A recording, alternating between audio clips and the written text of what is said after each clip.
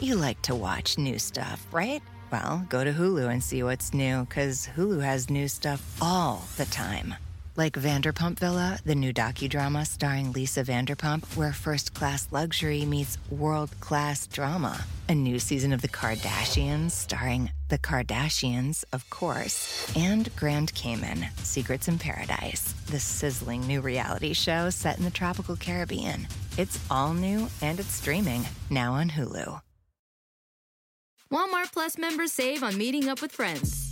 Save on having them over for dinner with free delivery with no hidden fees or markups. That's groceries, plus napkins, plus that vegetable chopper to make things a bit easier. Plus, members save on gas to go meet them in their neck of the woods. Plus, when you're ready for the ultimate sign of friendship, start a show together with your included Paramount Plus subscription. Walmart Plus members save on this plus so much more. Start a 30-day free trial at walmartplus.com. Paramount Plus Essential Plan only. Separate registration required. See Walmart Plus terms and conditions. Hello to all you podcast listeners. We're bringing you something really special. One of the great spiritual thinkers of our time, Eckhart Tolle, and I are giving you a chapter-by-chapter class on what I believe is his groundbreaking masterpiece, Eckhart's best-selling book, A New Earth, Awakening to Your Life's Purpose. This book resonated with me in such a profound way. I truly think that it's the most important book I've ever read. It's changed the way I live my life, so much so that I always have a copy on my nightstand because I constantly give myself a refresher course. And now more than ever, we need to create what Eckhart calls a new earth, inside our personal lives, in our communities, and the world. Give it a listen, and over 10 episodes, you too will be opened up and learn how to quiet your mind, get your ego in check, live a fully more present life. We're talking deep, big picture, even delving into consciousness and the reason why we're all really here. My greatest hope is that Eckhart's quiet wisdom and patient teachings will resonate with you as they have with me. Each podcast episode will start with my conversation with Eckhart about a chapter, and then Eckhart answers questions from people who are reading along in the book. So I encourage you to get your own copy of A New Earth, Awakening to Your Life's Purpose, and join us for a thrilling, enlightening, and spiritual experience. Hi, everybody. Today we start chapter 2. We're taking on the biggest thing ever, the ego. Now, for so many of us, Eckhart Tolle redefined the word ego, because before Eckhart, I knew it as a way to describe someone who was really kind of full of themselves. You know, like so-and-so has a really big ego. Well, that is what the ego is, but as you're learning, if you're reading this book, it is also so much more. According to Eckhart, it's the part of us that causes all of the friction and the pain and the suffering in our lives.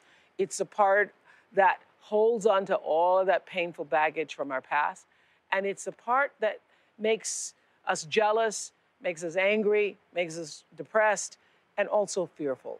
Get that? I mean, it's amazing when you do. Today, what we're going to do is focus on the first step of getting it, which is learning to recognize when your ego shows up. This was so big for me, big. And the best part is that once you become aware of your ego, you start to develop some real spiritual muscle and a higher level of consciousness. I think that's just the biggest wow ever. It's an aha, bing, bing, bing moment. So let's get going to be able to identify when that ego shows up. Since I read this book, the instant my ego shows up, I go, oh, that's the ego. Shut that thing down.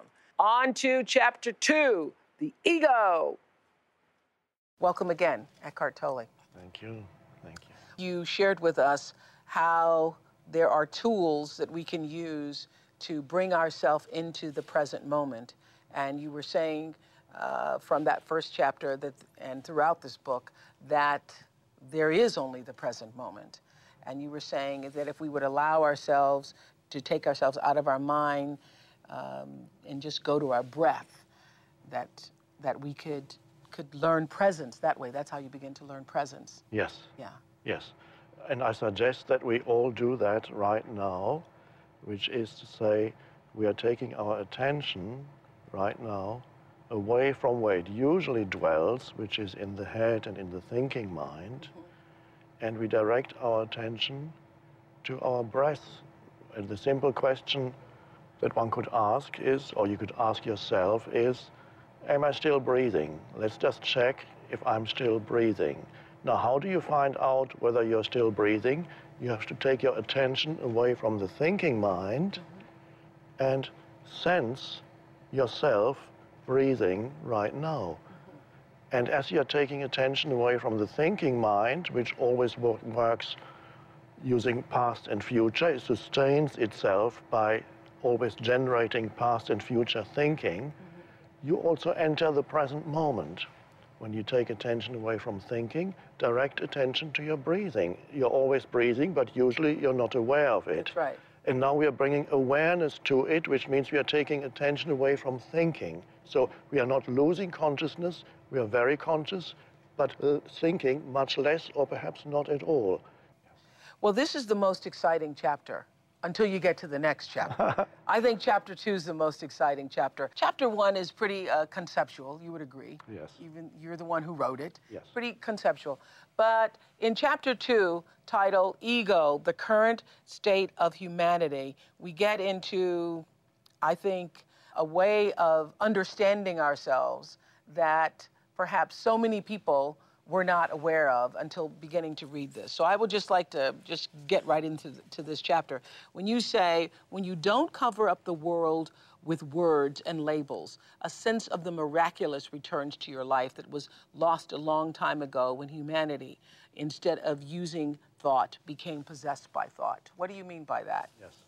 Now, usually, and everybody can verify this in their own experience, we experience the phenomenal world, whatever we experience, we do not experience it directly. It is overlaid with self-talk, which are the mental processes. So as you go about your life, you encounter situations, you meet people, you do your work, and most of the time there is a voice in the head, which is can be called the self-talk, it can be called the inner voice.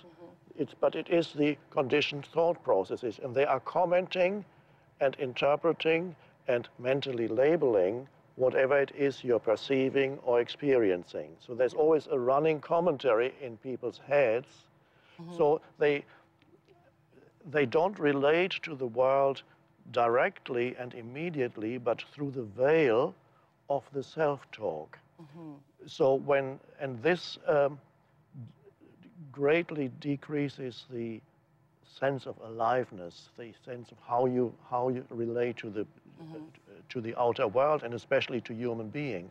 For example, if every time I meet another human being, I immediately have certain thoughts and judgments in my head that come up the moment I meet a person, I'm already thinking something about this person. That's right, you've already labeled. I'm already labeled, and so I'm no longer really in communication with that person. I'm in communication with my own labels. Yes. And what you said to us last week, and you also say in this chapter, even a stone and more easily a flower or a bird could show you the way back to God and the source to yourself when you look at it or hold it and let it be without imposing a word or mental label. And what you were saying in last week is that if you can learn to do that in nature first, stop labeling things, just feel the essence and presence of things, it allows you then to be able to gradually move into doing that with people. That's right. Because so often we don't engage in presence with people. We've already labeled them and labeled the situation, and so we're reacting out of the situations and not out of what's actually happening. Yes. That's what you're saying. Yes, we've already put people into mental boxes, and so we no longer experience them as in their full aliveness. We have desensitized ourselves through this continuous mental conceptualization.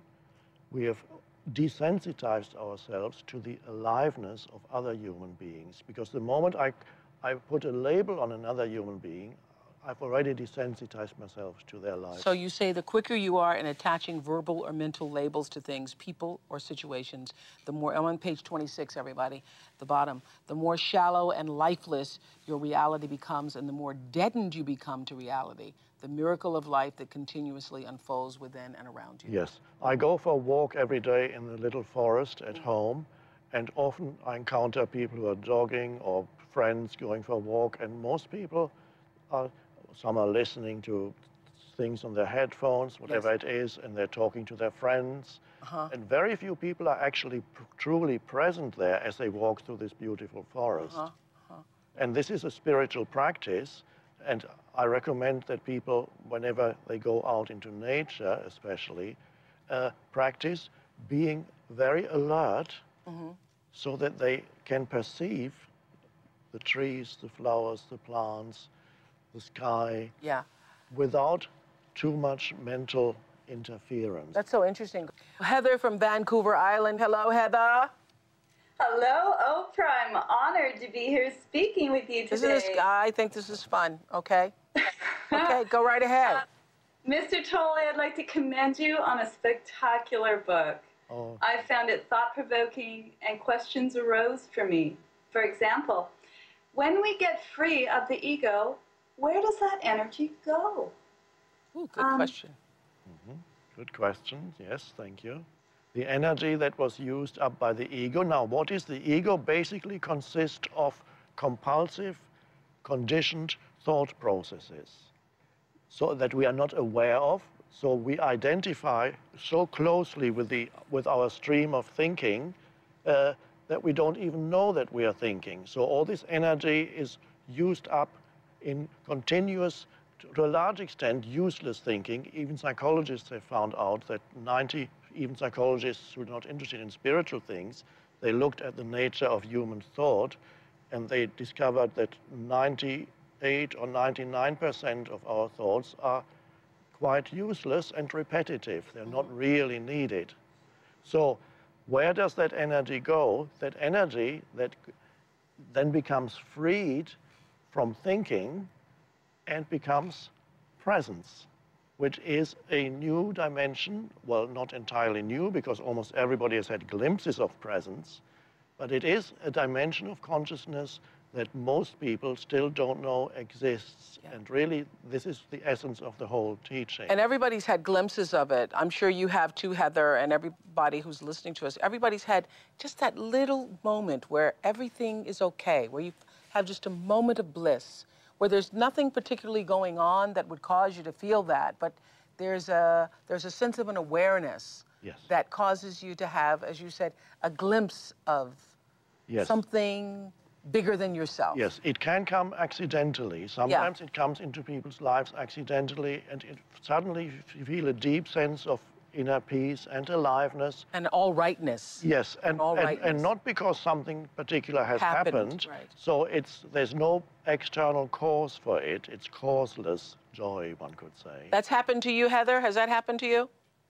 Occasionally. Yeah, occasionally. Yeah, and then you wonder, how did that happen so I can make that happen again? Yes, it can also happen when you're engaged in very strenuous physical activity, and so that requires all your attention, like climbing a mountain.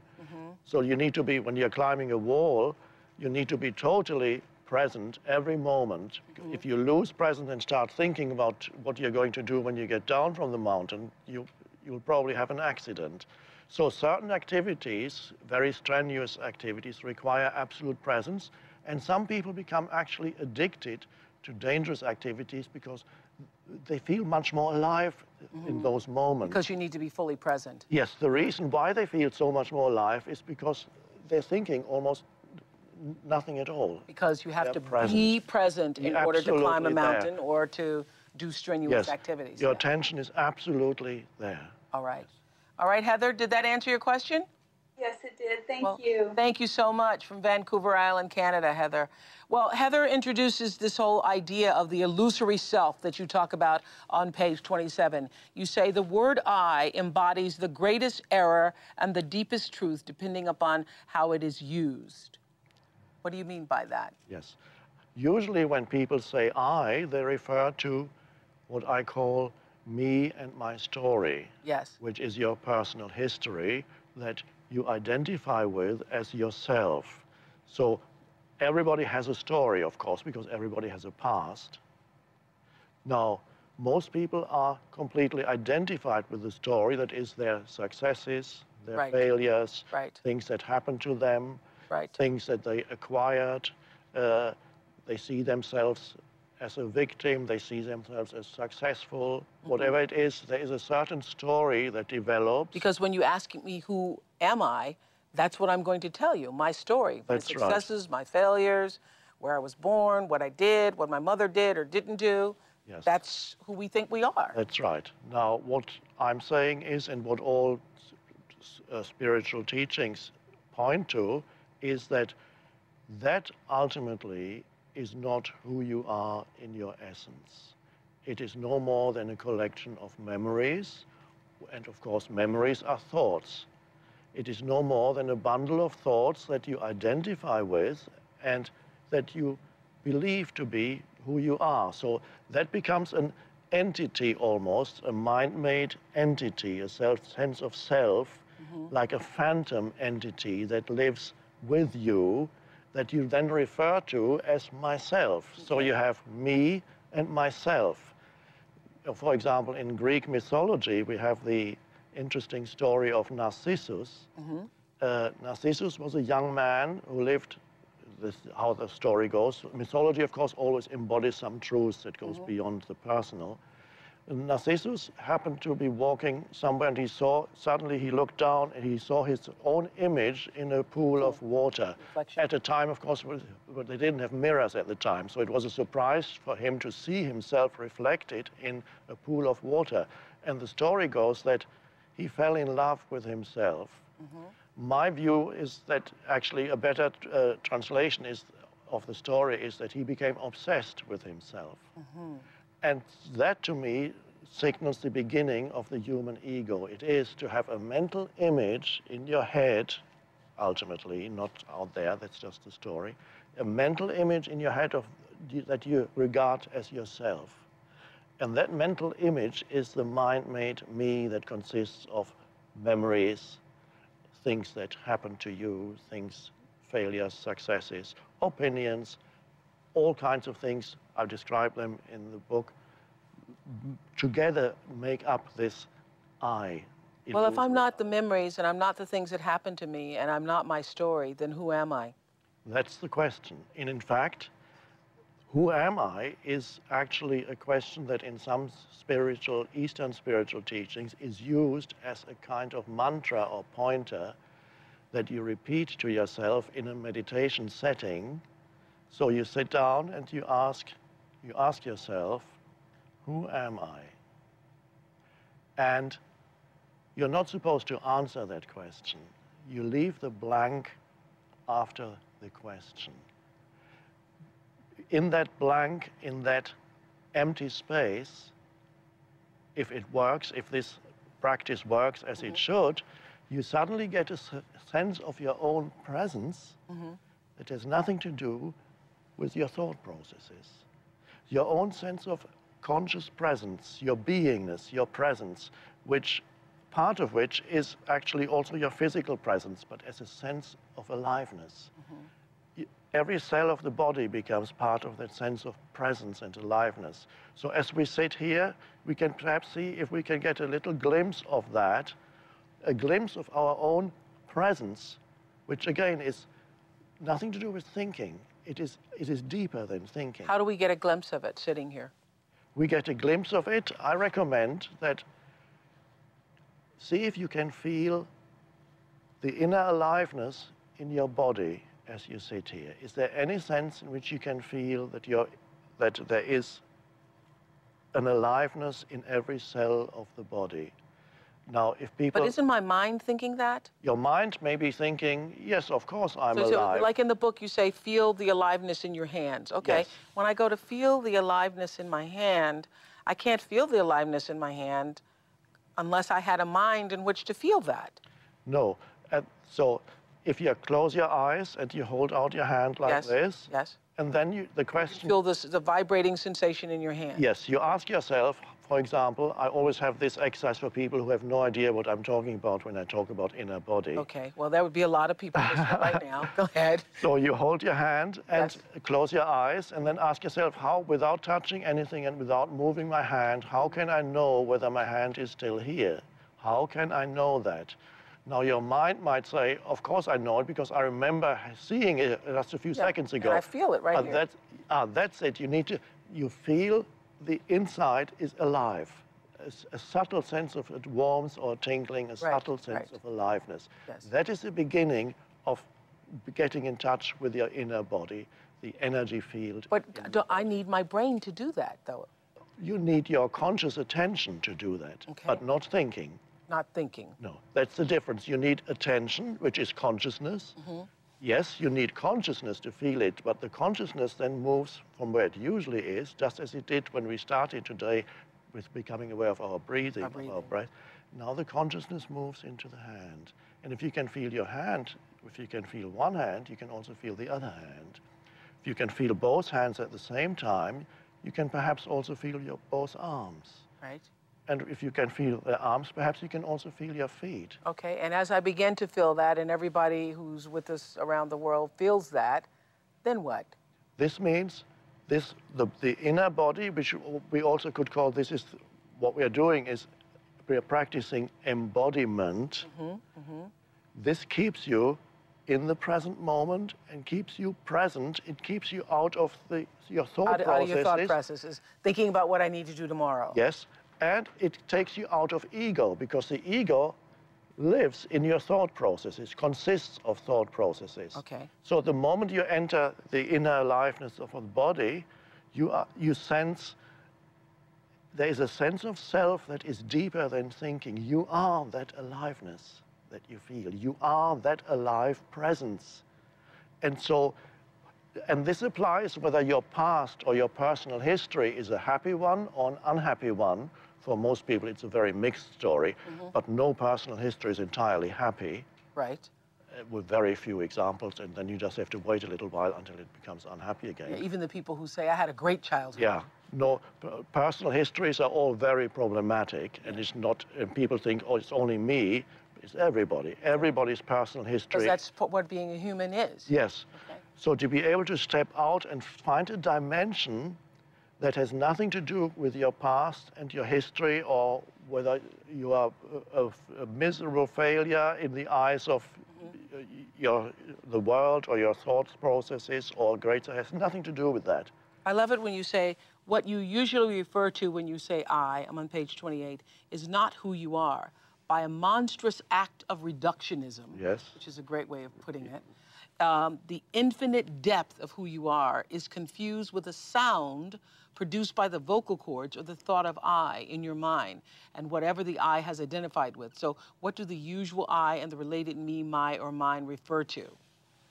You talk about when a young child first learns to identify my toy. Yes, that's the beginning of ego, when the child starts to identify with an external object.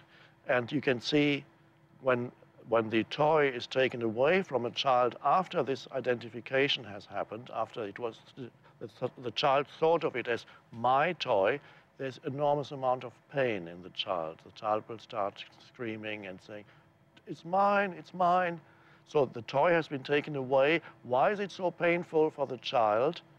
Because it is the beginning of the ego. The ego has lost something that it had identified with.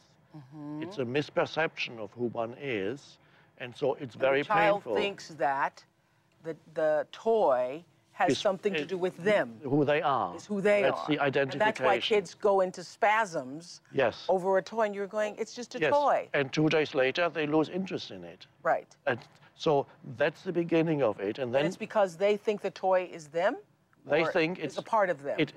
It adds something to their sense of self, of who they are. And when you take it away, they think it isn't. Then it's like losing a limb, because it became so much part of who they thought they were. In the child's mind, that's a part of me. Yes. And then we grow up. And of course, the process continues. When we grow up, our toys just get bigger. They get bigger, and we cry because I lost my... Lost external possessions. Yes. but it's, of course, possessions is an important part of all the things that people identify with that become part of their identity, but there are many other things apart from possessions. Right.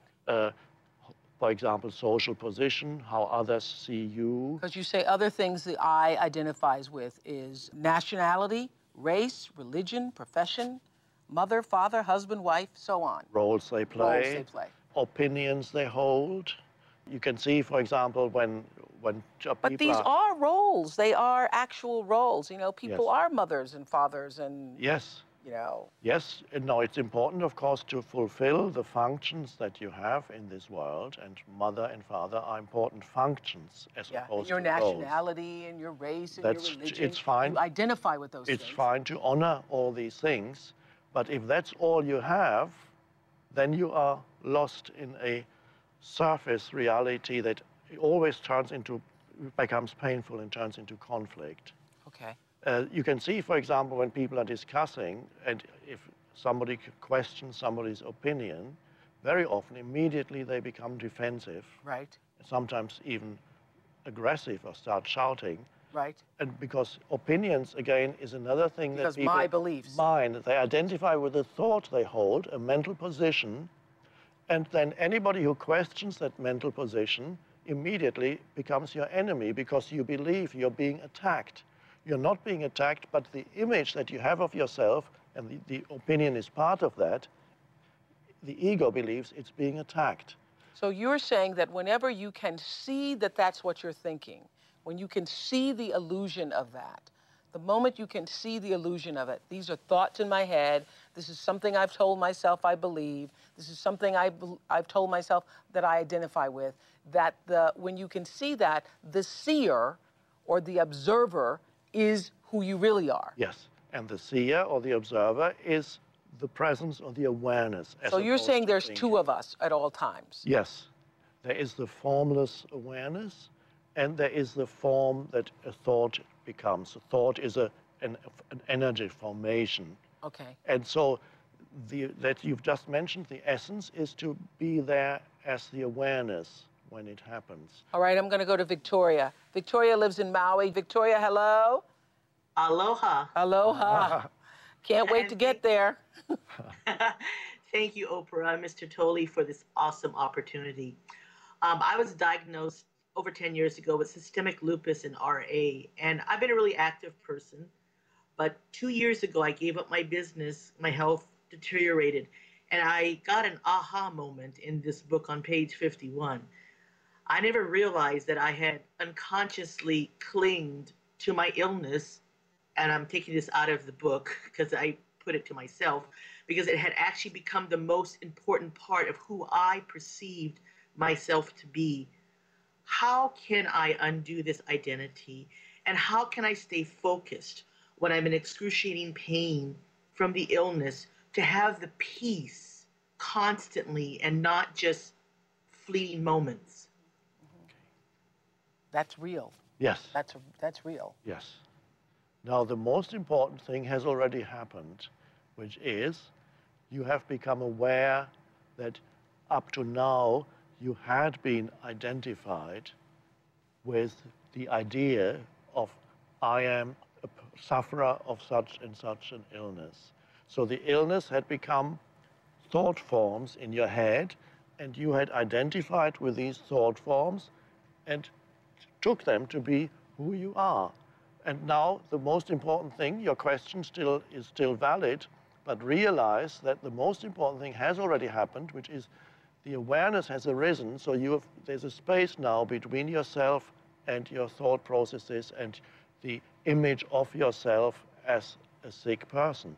Now, another thing, of course, in addition you can do is, for example, no longer talk about your illness to other people except when you visit a doctor.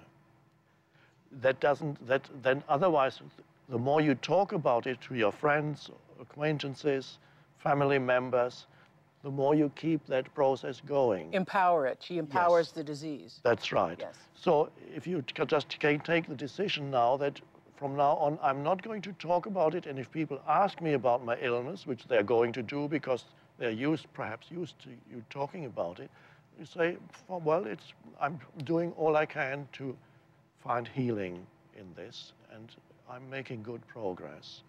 Go as far as that, and don't encourage people to ask you questions, and just say, that's how it is, no more mentioning my illness. So you begin on the external level, not to talk about it anymore, except when, of course, when you need to talk to doctors. And that will have also a certain influence on your thought processes. And then you can gradually also refrain from thinking of yourself as a sick person, and perhaps give less thought to your illness and focus attention more on well-being. Now you may ask, well, but if I don't feel good, if I feel it, how can I give attention to well-being? You can still do that. One way is to see well-being around you in nature, because nature is just an embodiment of well-being, a flower, you have a lot of tree. opportunity to do that in Maui. Yes, Yeah. you're in the best place. And also there's well-being, even if certain parts of your body feel unwell or painful. And again, we are coming back to the sensing the inner body. There are always parts of your body where you can still find well-being, in your hands, your arms, wherever. Take some attention into the body and see where can I most strongly get a sense of well-being in the body. And then take your attention there. So you choose to direct attention to well-being rather than dwelling on the idea of illness. That does not mean the pain's going to go away, because she said she has physical pain. The pain may still be there, that's fine, but not as far as the pain is concerned. Pain, unfortunately, requires surrender. You need to see that the pain is there so that you do not generate an additional level of psychological pain which complains about being in physical pain. Because if the mind starts to complain about being in physical pain, you have two levels of pain. You have psychological pain and physical pain. Got it. Leave physical pain. With physical pain, you just, right now, this is how it is. It's there. Don't resist it? Don't resist it. Do what you can as far as treatment goes, of course, but don't resist it. Don't create psychological pain on top of the physical pain. Are you following that, Victoria? Got it. Yeah, excellent. Got it. Got it. Makes sense to you? You know, it really does. It does, yes. Let's move on to content and structure of the ego on page 34. It's very exciting when you really get these concepts of the ego. You say that there's the egoic mind is completely conditioned by the past. Its conditioning is twofold. It consists of content and structure. What do you mean by that? Content is whatever it is that you identify with and that then you take to be yourself. So that varies, depends what culture you live in, depends on your upbringing, it depends on your personal circumstances. And content is different for everybody. It differs for everybody, although there are certain similarities in the same cultural field, like there's certain similarities that in America or in France or whatever country you live in, there are certain similarities of things that pertain to that particular nationality that we would identify with. Nevertheless, from person to person, yes, it differs. The content differs. One person may identify with very strongly held religious beliefs and believe that everybody else is evil who does not hold these religious beliefs. That would be a very rigid ego. Or another person identifies very strongly with the company they work for.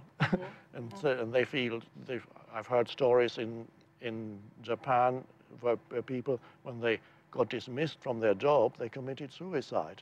They were so identified with their company that when they lost their job, which until recently was very rare apparently in Japan, you would keep your job for the rest of your life, so it became part of who you thought you were, that led to, and if they didn't commit suicide, they suffered dreadfully because their identity got taken away. All that, of course, is pseudo-identity. It's not who you truly are. It's part of the ego. And all that is content. The structure of the ego basically consists of identification. The ego seeks something or things to identify with. What it is doesn't really matter. For one person identifies him or herself with a very positive-looking ego, meaning I'm the greatest thing that ever lived. That might be a delusion, probably is, but it's. Or another person might identify with a very negative ego image, like I'm the most wretched person that has ever lived. Life has treated me so unfairly. I've suffered so much more than you. Let me tell you about it. Many egos are like that. They are just as strong as egos who think they are the greatest. So the ego can be predominantly negative, it can be predominantly positive, but in either case, it's ego. Capsulize for us what, I know the whole chapter is about the current state of humanity being the ego, but can you put in a capsule what it is, the ego? The ego is a false sense of self based on mental concepts. That's it's and our quantum. Identification with form. Identification with form. Things. These are, yes. But why do we have it, though? Why do we have an ego? We're all human. We all have one, right? Yes. We all have one. Yes. You say yours, last week you said yours died. Does that mean you don't have one?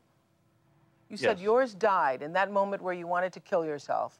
I am so miserable, I can live with myself no longer. Yes. You said in that moment your ego died. Yes. It never came back, it died forever? Yes. When we say that, it simply means, it sounds like some great achievement, or it's not. Yeah. All it means is, I'm no longer identified with my thought processes. I know when thoughts happen, I know they're just thoughts. I don't look for myself in some opinion that I hold of myself. Some mental concept, including the concept that I am free of ego. I don't think in those terms, because if I had this mental concept, I am free of ego, that would be ego again. That would be ego again, yeah.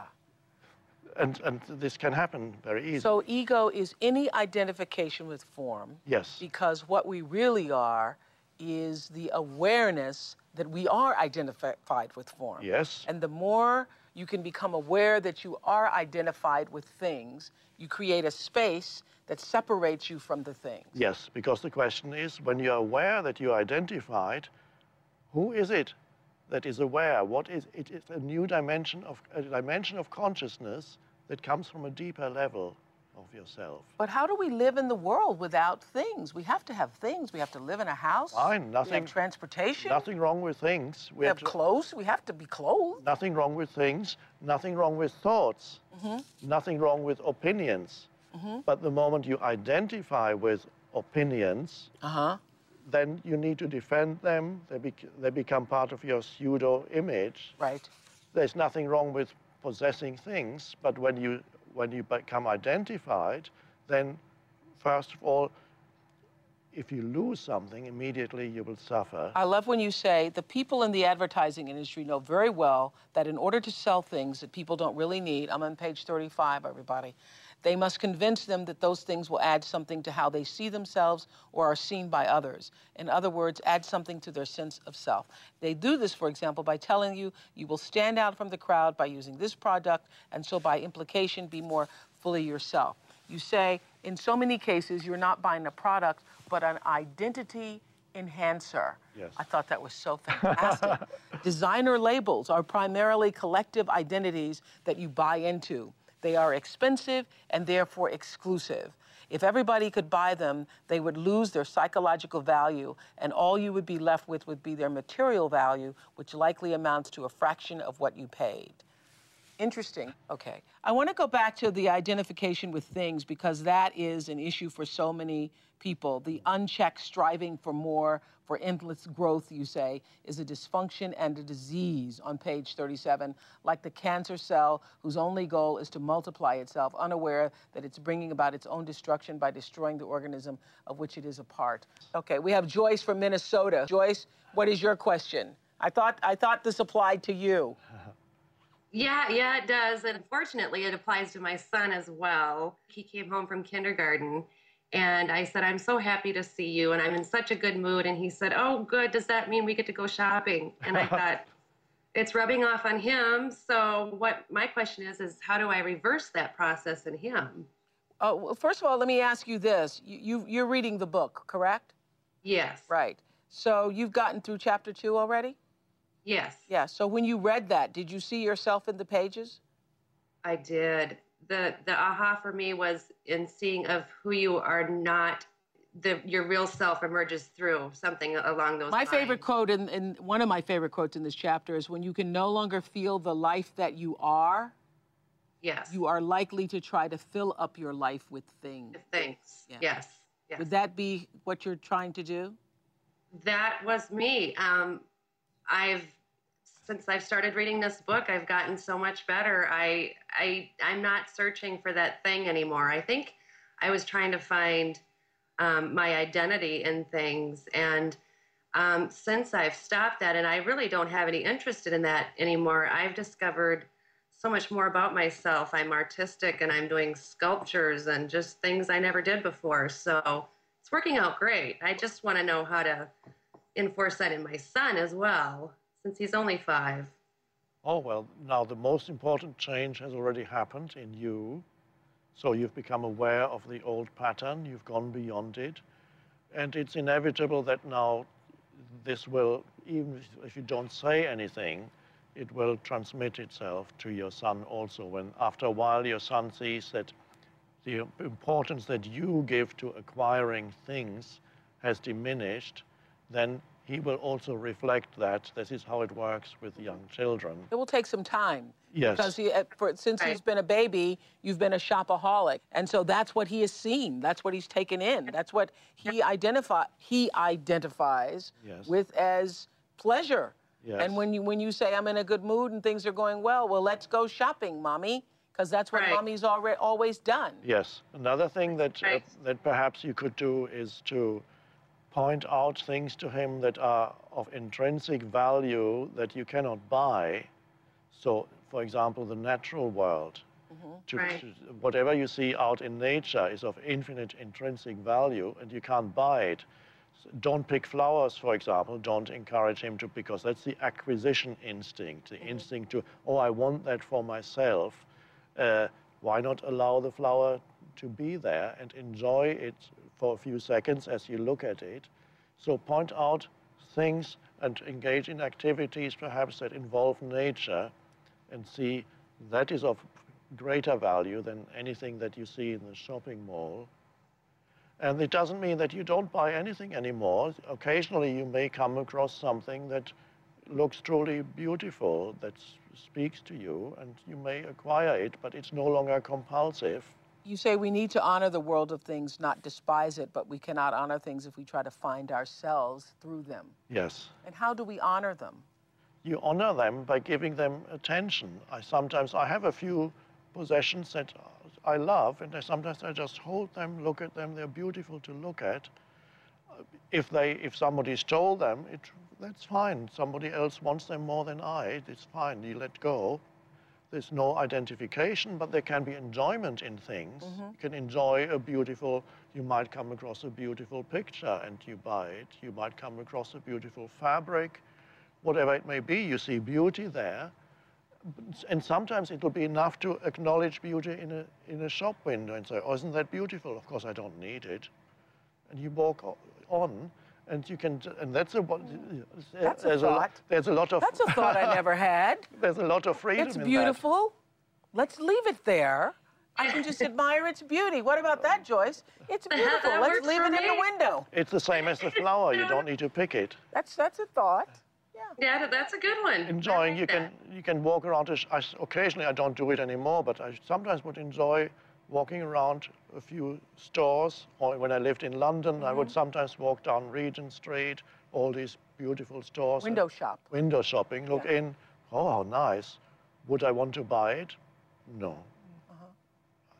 Even if you can just accept that it's beautiful and let it be. Then let it be. Thank you, Joyce. Thank you, Joyce, so much. You talk about the illusion of ownership on page 42. You say the ego tends to equate having with being and lives through comparison. And you use a quote from the Bible that Jesus said, "Blessed are the poor in spirit," Jesus said, "for theirs will be the kingdom of heaven." What does poor in spirit mean? No inner baggage, no identifications. I never knew that's what poor in spirit means. Yeah. How did you come to that interpretation of what poor in spirit means? There was a time after I went through this inner shift, it must have been 3 years later, I was visiting my mother, and she had a New Testament on her shelf. I picked it up and I started reading. I could suddenly see the truth that was hiding there, and that in many cases, the conventional interpretation was the superficial one of what Jesus had said. And that was one of the things that I immediately saw when he said poor in spirit. I realized it's to do with not carrying stuff inside, so that your spirit is very light, it has no burden.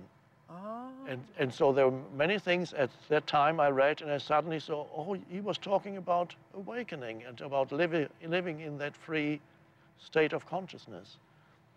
Wonderful suddenly to be able to read it, and suddenly it all makes sense, which before hadn't made sense. You also talk about renunciation of possessions will not automatically free you of the ego, that there are people who have renounced all possessions but have a bigger ego than some millionaires. Yes. So if you take away one kind of identification, the ego will quickly find another. For instance, I'm a more spiritual person than you are. Yes. We see this all the time. Yes. Yeah. So it's identification. People use their religion to say, I'm better than you are because yes. Or even an image of myself as a spiritual person. I'm more spiritual than you. Yes.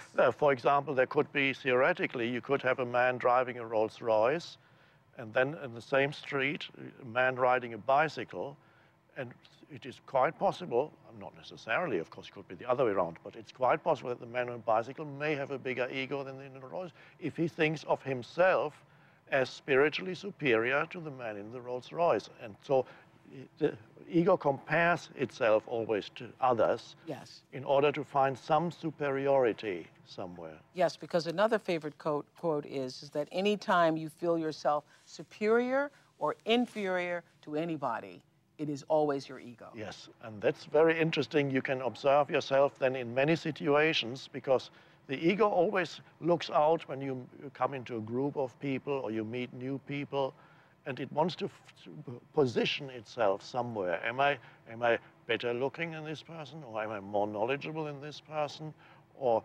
am I more wealthy than this person, or is this person more wealthy than me? So it tries to position itself, and that then leads either to a sense of superiority or inferiority, and both are ego. Yes. Well, what made me also think about one of the situations in our country in particular, here in the United States, is that people live lives in debt. They're indebted, credit card debt, overwhelmed by debt, because of what you talk about on page 46, wanting, the need for more. Wanting keeps the ego alive much more than having. Yes. Let's talk about that. Now, that's again a structure of the ego, because we've been talking about content and structure, and one of the main structures of the ego is it is never satisfied. So, for example, when you have attained a goal or attained something that you wanted, I got a nice house. Not a nice house. Nice things in the house. And after a little while, it no longer satisfies you. And that's always a sign that it was an egoic Because I now need nicer things. Yes. And I need more square footage. Yes. Yes. So nothing satisfies the ego for long. And therefore, it needs to continue to look for more. And of course, and this is to do also with the ego's need for future, because it's only by attaching undue importance to the future, because it's looking for more in the future moment. It seeks to complete itself at some point. It wants to attain something in addition to what you already have. So how do we stop that and begin to be satisfied where we are with what we have and who we are? Well, first of all, to see the illusion of seeking fulfillment in the future. Sometimes people need to have lived for a while to see that that's actually true. That no matter what you achieve or what you attain, you're not satisfied for long. So what do we do about this? We realize that the thing that is of prime importance in our lives we had always overlooked, and that's the ego in us had always overlooked that. And that thing that is of absolutely prime importance in our lives is the present moment. The present moment is actually the easiest exit point out of the ego state of consciousness. Because when you're absolutely present in this moment, the ego can't survive. There's only conscious presence. The ego lives through past and future. It identifies with the past, but it's not a very happy identity. And it looks to the future where it wants this, that, or the other to complete itself. Well, someone's asked me, what about our past memories that are pleasant? You have happy times, well, that's pleasant good. memories. Okay, and So- when you remember those memories, it's also the present moment. So no matter what you remember from the past, when those things happened, whether pleasant or unpleasant, did they happen in the past? That's what we say, okay, these things happened in the past, but Right. of course they happened in the now, because nothing can happen in the past. There is only the now. And when you remember something from the past, when do you remember it? Now. And when you think of something that may happen in the future, when do you think of that? Now. And when then that thing actually happens, when does that happen? Now. So there is no life apart from now. And that is a very important realization for people to have, because the ego continuously overlooks the now. It thinks past and future are more important. It gives much more importance to past and future, and the now is just almost as if it didn't exist. And what you're saying is that if we can learn to recondition ourselves to be present now, then we can be more alive Yes. to do whatever it is going to be in the future. Yes. Because even when the future gets here, it will only be now. Yes. The now is the foundation for the rest of your life, because the rest of your life will also be the now. Got it. Madeline from Pennsylvania is 13 years old and is on the phone with a question. Madeline? Hi. Hi. Hello. Hello. On page 47, at the end of the second paragraph, the sentence reads, intense wanting that has no specific object can often be found in the still developing ego of teenagers, some of whom are in a permanent state of negativity and dissatisfaction. Yes.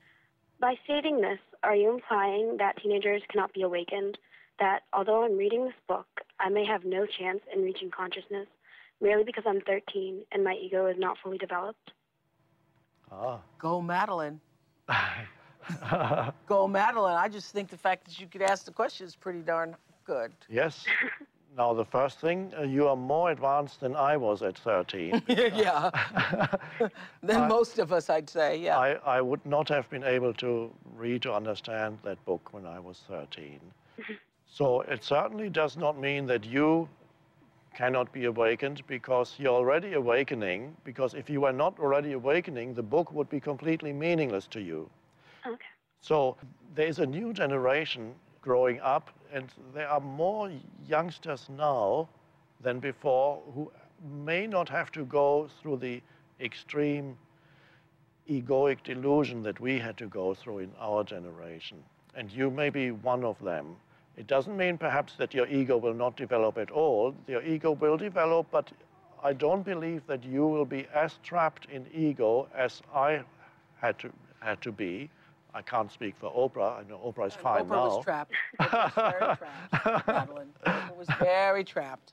So your chances are excellent. You're already awakening. It's wonderful to see. Let me ask you this, though, Madeline. When you just read us that passage at the bottom of page 47, intense wanting that has no specific object can often be found in the still developing ego of teenagers. So what you're saying there is that the ego of teenagers is still in the process of becoming. Yes. And also, Madeline, don't you see it in your friends, this sort of intense wanting? Yeah, all the time. Okay. So I think that's what he was talking about. Yes. He was talking about all of your friends, but not you, Madeline. Now, Madeline, do you detect intense wanting in yourself? Yeah, occasionally. Occasionally. Yeah. But you're not totally identified because you know it's there. There is an awareness there, isn't there? Okay. Are you understanding the book, Madeline? Yeah, it makes a lot of sense, actually. Wow. What grade are you in, actually? I'm in 8th grade. 8th grade. Okay. Well, great to hear from you. Thank you so much. Thank you. Keep reading. Yep, thank you. Thank you. That's pretty cool, isn't it? Wonderful. 13. I couldn't have listened. I was in so much trouble at 13. I didn't have... Me too. Yes. Okay. As we make our way in the world, this is from Japan, Toyohashi, Japan. As we make our way in the world, being confident, assertive, are characteristics that help us get a job, that big promotion. I realize now that these are traits that are associated with ego. And so the question then becomes, how then does one move beyond the ego? Great question. How does one move beyond the ego? Become aware of the ego is the first step.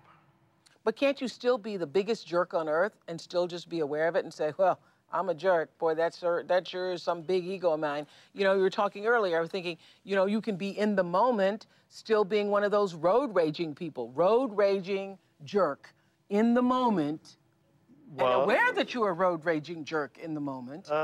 It's unlikely that at that moment you are actually aware. Really? Because if you're aware, then you cannot be totally possessed by the ego, by the form, the thought form, or the emotional form. Okay. If that usually dimension, that's the pain body that's taken over. Yes. Yeah. If the dimension of awareness is present, you are not totally in the grip of ego, and so. But the quickest way out of ego is to practice as much as possible living in the present moment, which means to give more attention to this moment than to the future or the past. To make this moment the primary factor in your life rather than future and past. Of course, you still use future and past for practical purposes. It helps to make an appointment, to go from here to there. It's all fine. It works very well. But it means being present? As much as possible, being open to whatever arises in the present moment. The word that I use, and I think it may be helpful for many people, is make friends with the present moment. Because the ego can't do that. The ego always is antagonistic. It wants, at best, it uses the present moment as a stepping stone because it wants to get to the next moment, which promises greater fulfillment, at best. But in many cases, the ego actually resists the present moment. So if you can make the present moment into the primary focal point of your life and live, then ego will very quickly diminish in you because it cannot survive the present moment. So the ego... So that's how you do it. That's how one moves beyond the ego. Yes, the ego... Be present. So the ego lives as if... People who are possessed by the ego live as if the present moment were their enemy. They are stressed, they want to get somewhere else. Whenever you need to... They're doing something, but they really already want to be at the end of their doing. Yeah. They don't want to be where they are. They'd rather be somewhere else. They don't want to be who they are with. They don't... There's always a striving away from now internally. Yeah. And that's, of course, the dysfunction. Yeah, I just had a moment like that today because I was waiting on somebody to get something ready, and they said, sorry, we're so sorry, we're going to hurry up, we're waiting. And I go, no. I took the lesson from the book. No, I'm just here being with myself. Yes. Not waiting on anything, because if you're waiting, you're in anticipation and you're wanting to be out of that moment. That's right. Yes. Waiting means you don't like this moment. Right. You would rather have another moment. So whenever you are waiting, so to speak, why not practice being rather than waiting, which means completely inhabit this moment and feel your body, perhaps feel the energy, and that's very, very, very pleasant to feel that you're alive. All right. We have one last phone call. A question from Michelle in Philadelphia. Hello. Hi, Oprah. How are you? Fine. Good. Yes. Hi, Eckhart. Hello. I'm just like a little bit so excited that you called me. My question was that I'm a little bit confused with Chapter 2. I understand the quote, if someone takes your shirt, let them have your coat as well. But where do you draw the line without getting walked all over? I do not want to be an egotistical person, but at the same time, I don't want to get taken advantage of. Good question. So I was having a little bit confusion with that. Thank you. Yes. Good. Yes. All it says is sometimes letting go, there's more power in letting go than in clinging or hanging on to something.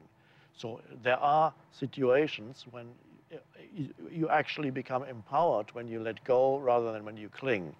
It does not mean that people walk all over you. In fact, I say there are situations when you have to say no very clearly to a situation or to a person. But even that no can be of two different kinds. Usually the no is very negative. When you say no to a person says, I'll give you a ride home, and you see the person is drunk. Of course, you wouldn't say yes just to be pleasant. You say no. Now, do you say no with negative energy and in a state of resistance, or do you say no that is positive, where it simply means a clear and straightforward, no, I won't do that? This is very different from the resistance no. Yeah. So I call that the no that is not negative, a high quality no. So you're saying be able to be in the state of presence and awareness so that you can surrender whatever needs to be surrendered. Yes. That does not mean, and surrender does not mean allowing yourself to be walked over, but to be fully present so that you can be conscious of what's always going on. Yes. So it means in some cases it's fine to say, here, you want it, take it. In other cases, it's not, depending upon what the situation is. That's right. Based upon the truth of who you are in any given moment. Yes. Yeah. Yes. Okay. I got that, Michelle. Good. I got that. Thank you for asking the question. It helped me to get it. So let's close with the peace that passes all understanding that you talk about on page 56. What is that peace? That peace comes when you live in internal alignment with the present moment, which means what is, whatever is. When you no longer argue with what is, when you don't fight it internally, this present moment already, always is. Even if it's a situation that you don't want. Even if you don't want it, it is. You must accept it first. You accept first, and then you take action. Because that was the mud example you used last week. Yes, you get... Even if you're stuck in the mud. This is where I am right now. I'm here. And then you take action. But that action no longer arises out of negativity, which is there when you don't like to be where you are, when you don't like this moment. Always friendly with the present moment, accepting the isness of the present moment. Then move on from there. Then whatever action you take is actually empowered by life itself. When you're in a state of negativity or resistance, your action is not empowered by life. So it's not inspired and much less effective than action that comes out of the state of non-resistance. Right.